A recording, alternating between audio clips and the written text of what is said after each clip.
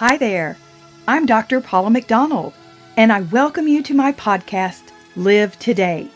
It's here that together we'll explore the concept of balance as God designed it to be for us, His children.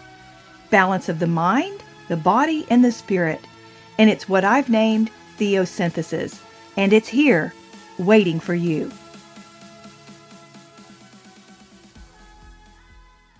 Hey everyone! And I love these fun little short mini podcasts on Ask Dr. Paula. It is so much fun to hear your questions. And today I got one that I thought, yes, this is perfect for this time of year. And it's asking, hey, when all these gyms are closed down and when I can't really get out, maybe the weather is terrible, although I hate to even tell you, here in Texas today, we're getting up to 74 and it's sunny and beautiful. So sorry about that for those of you who are in some really terrible weather right now. But I did want to share with you some very realistic, quick things that you can do, even if you're chair bound like I was when I hurt my ankle, or if the weather's crummy outside, or if you can't get to your gym. And a lot of those, first of all, stretching is one of the best things that you can do. It's not very strenuous. You can do it anywhere. Even if you can't sit on the floor to stretch, you can lift your foot up on a footstool and do some stretching. You can get a towel if you don't have one of those stretchy rubber bands, and put a towel around your foot, and you're sitting in your chair and you just lift that leg up and you pull your arms down so you're stretching your back at the same time and your shoulders. There are so many things that you can do if you just get a little bit creative.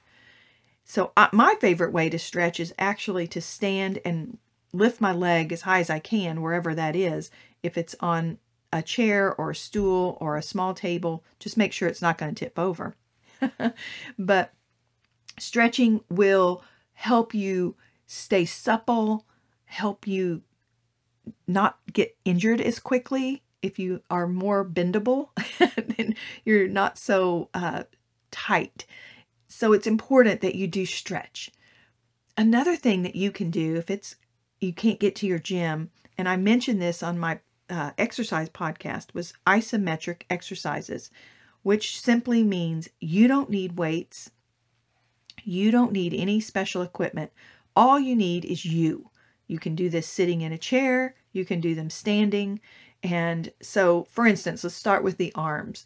If you're sitting in a chair, I want you to just hold your arms straight out and put your hands in a fist. And I want you to imagine that you're holding 50 pounds in each hand. And I want you to very tightly pull those 50 pounds into you and then release. And repeat doing that until you can't do anymore. And you're going to find, wow, that was strenuous. And you actually really got something out of it.